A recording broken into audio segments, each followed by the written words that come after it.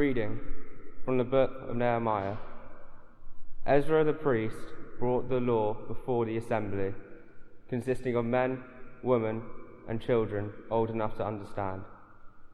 This was the first day of the 7th month.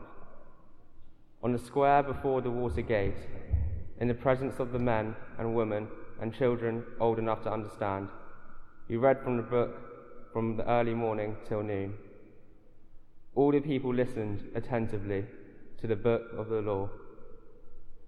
Ezra the scribe stood on a wooden dais erected for the purpose, in full view of all the people. Since he stood higher than all the people, Ezra opened the book, and when he opened it, all the people stood up. Then Ezra blessed the Lord, the great God, and all the people raised their hands and answered, Amen, Amen.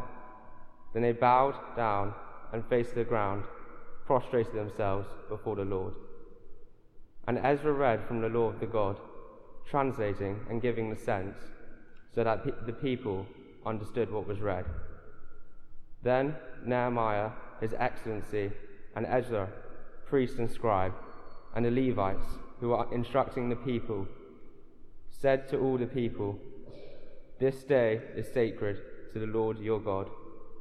Do not be mournful, do not weep, for the people were all in tears as they listened to the words of the law. He then said, Go, eat the fat, drink the sweet wine, and send a portion to the man who has nothing prepared ready. For this day is sacred to our Lord. Do not be sad. The joy of the Lord is your stronghold. The word of the Lord.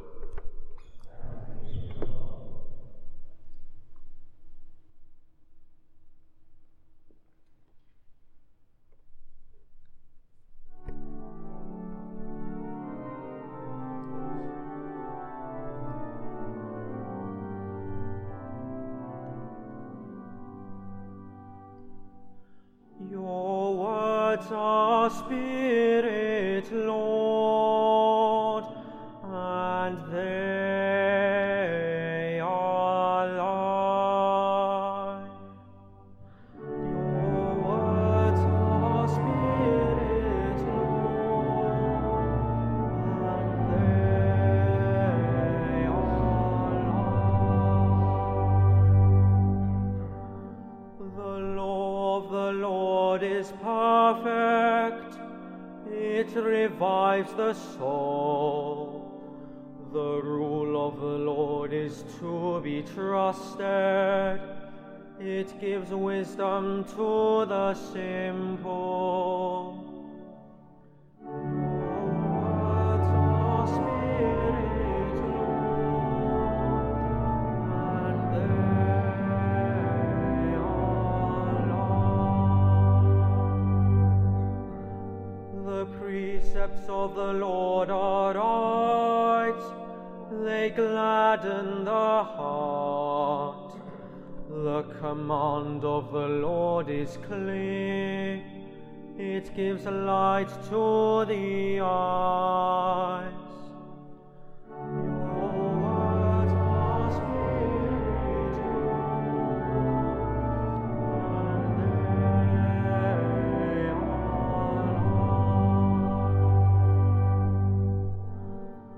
The fear of the Lord is holy, abiding forever. The decrees of the Lord are truth, and all of them just. Your words are spirit, Lord, and they are life. May the spoken words of my mouth, the thoughts of my heart, win favor in your sight, O Lord, my rescuer, my rock. Your words are spirit, Lord, and they are life.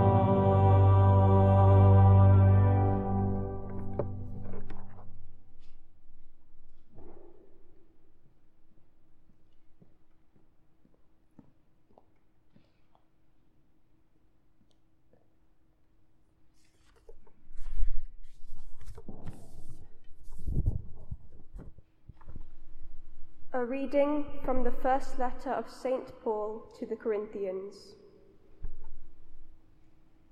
Just as a human body, though it is made up of many parts, is a single unit because of all these parts, though many make one body, so it is with Christ. In the one Spirit we were all baptized, Jews as well as Greeks, slaves as well as citizens, and one Spirit was given to us to drink. Nor is the body to be identified with one of its many parts. If the foot were to say, "I am not a hand, and so I do not belong to the body," would that mean that it stopped being part of the body? If the ear were to say, "I am not an eye, so I do not belong to the body," would that mean that it was not a part of the body? If your whole body was just one eye, how would you hear anything? If it was just one ear, how would you smell anything? Instead of that, God put all the separate parts into the body on purpose. If all the parts were the same, how could it be a body? As it is, the parts are many, but the body is one. The eye cannot say to the hand, "I do not need you," nor can the head say to the feet, "I do not need you." What is more, it is precisely the parts of the body that seem to be the weakest, which are the indispensable ones. And it is the least honourable parts of the body that we clothe with the greatest care. So our more improper parts get decorated in a way that our more proper parts do not need. God has arranged the body so that more dignity is given to the parts which are without it, and that there may not be disagreements inside the body, but that each part may be equally concerned for all the others. If one part is hurt, all the parts are hurt with it. If one part is given special honour, all the parts enjoy it. Now you together are Christ's body, but each of you is a different part of it. In the church, God has given the first place to the apostles, the second to the prophets, the third to teachers, and after them miracles, and after them the gift of healing, helpers, good listeners, those with many languages. Are all of them apostles? Or are all of them prophets? Or are all of them teachers? Do they all have the gift of miracles? Or are all having the gift of healing? Do all speak strange languages and all interpret them? The word of the Lord.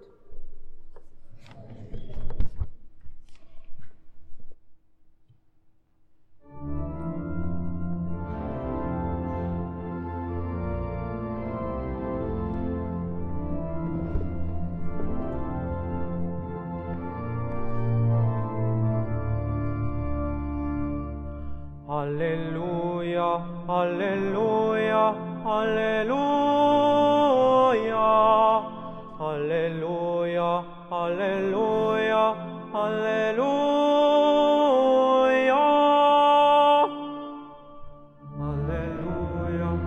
alleluia,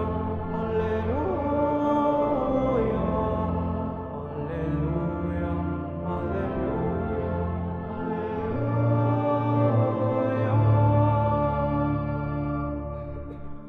The Lord has sent me to bring the good news to the poor, to proclaim liberty to captives.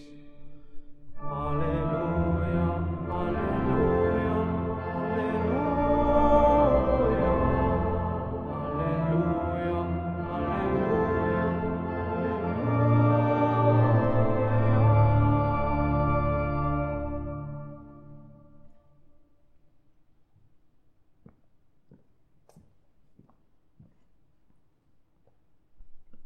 The Lord be with you. A reading from the Holy Gospel according to Luke.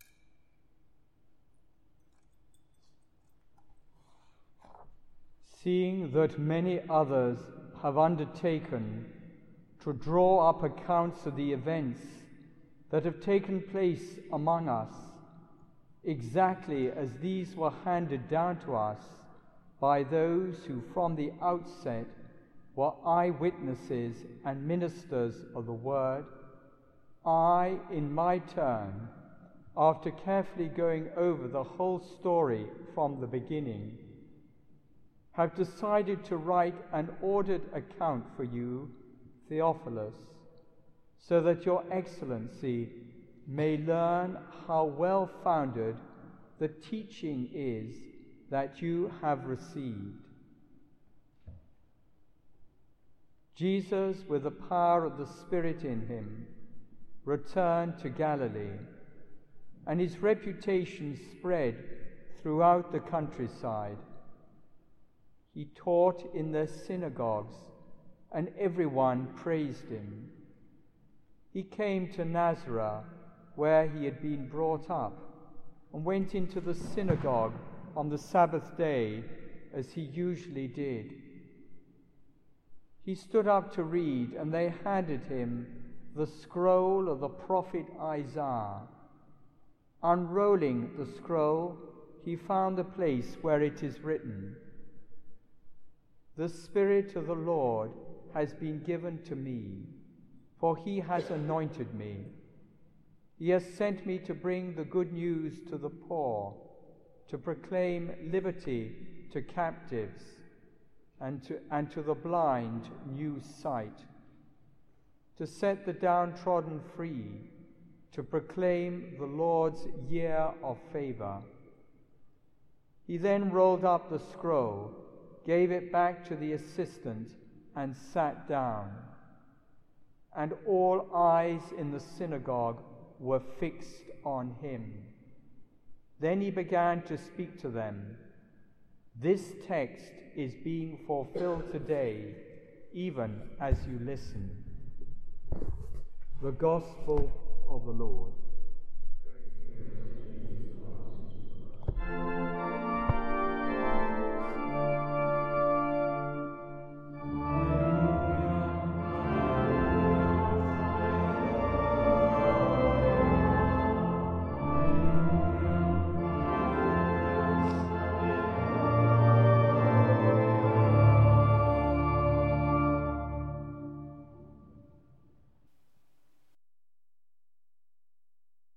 Pope Francis has declared that this Sunday is the Sunday of the Word of God.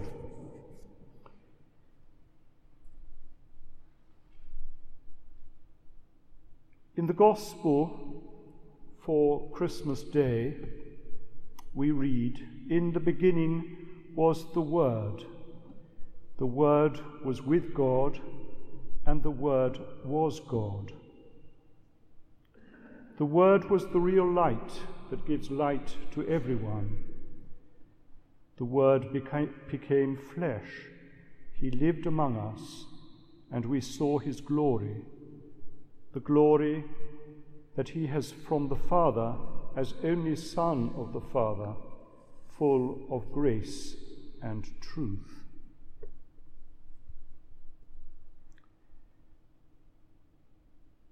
The Gospel we have just heard of Jesus entering the synagogue and reading from the prophet Isaiah, words that applied to him, words that he was in fact fulfilling,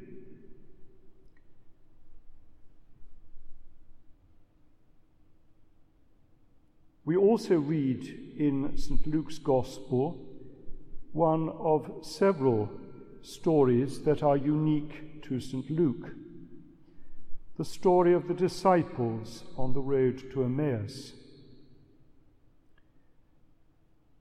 Following the crucifixion and the resurrection, the two disciples, one is named, the other isn't, are departing from Jerusalem towards Emmaus. And they are joined by Jesus, but they don't recognize him. And they begin by saying that they had hoped in Jesus, but that he had been crucified, and, well, that was the end of the story. St. Luke then tells us, then starting with Moses and going through the prophets, he, Jesus, explained to them the passages throughout the scriptures that were about himself.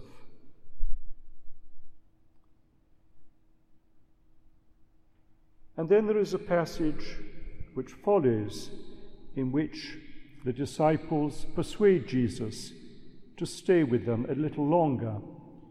And they enter into a house, and he sits at a table. And then we are told he took the bread and said the blessing, then he broke it and handed it to them. And their eyes were opened, and they recognized him. This is very important because we read, and many of you belong to Lectio groups, we read the Word of God, and the Word of God then leads us to the Eucharist, the source and summit of all Christian life. Then the two disciples said to each other, "Did not our hearts burn within us?" And as he talked to us on the road and explained the scriptures to us. We too should have our hearts warmed, even burning within us, when we hear God's word. Our Lady is the ultimate example of the one who not only heard the word of God, but she of course bore the word of God within her. Again, in St. Luke's Gospel, we hear or read, "As for Mary, she treasured all these things and pondered them in her heart."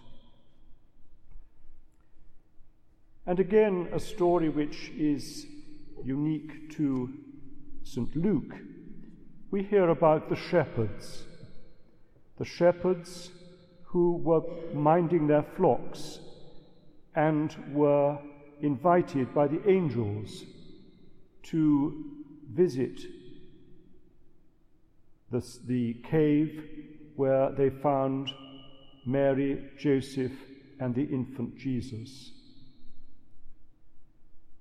After this, we are told, the shepherds went back glorifying and praising God for all they had heard and seen.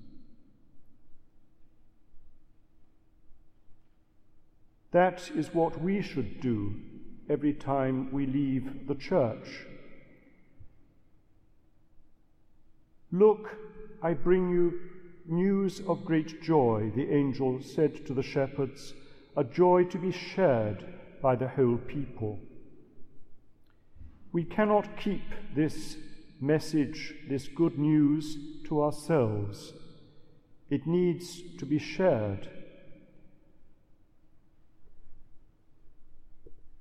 Finally, we think of those words of St. Peter, when many people left Jesus because they said that his teaching was too hard to follow. "This is intolerable language," they said. And Jesus asked Peter, "And are you going to leave me too?" And Peter's words were, "To whom shall we go? You have the message of eternal life, and we believe. We have come to know that you are the Holy One of God."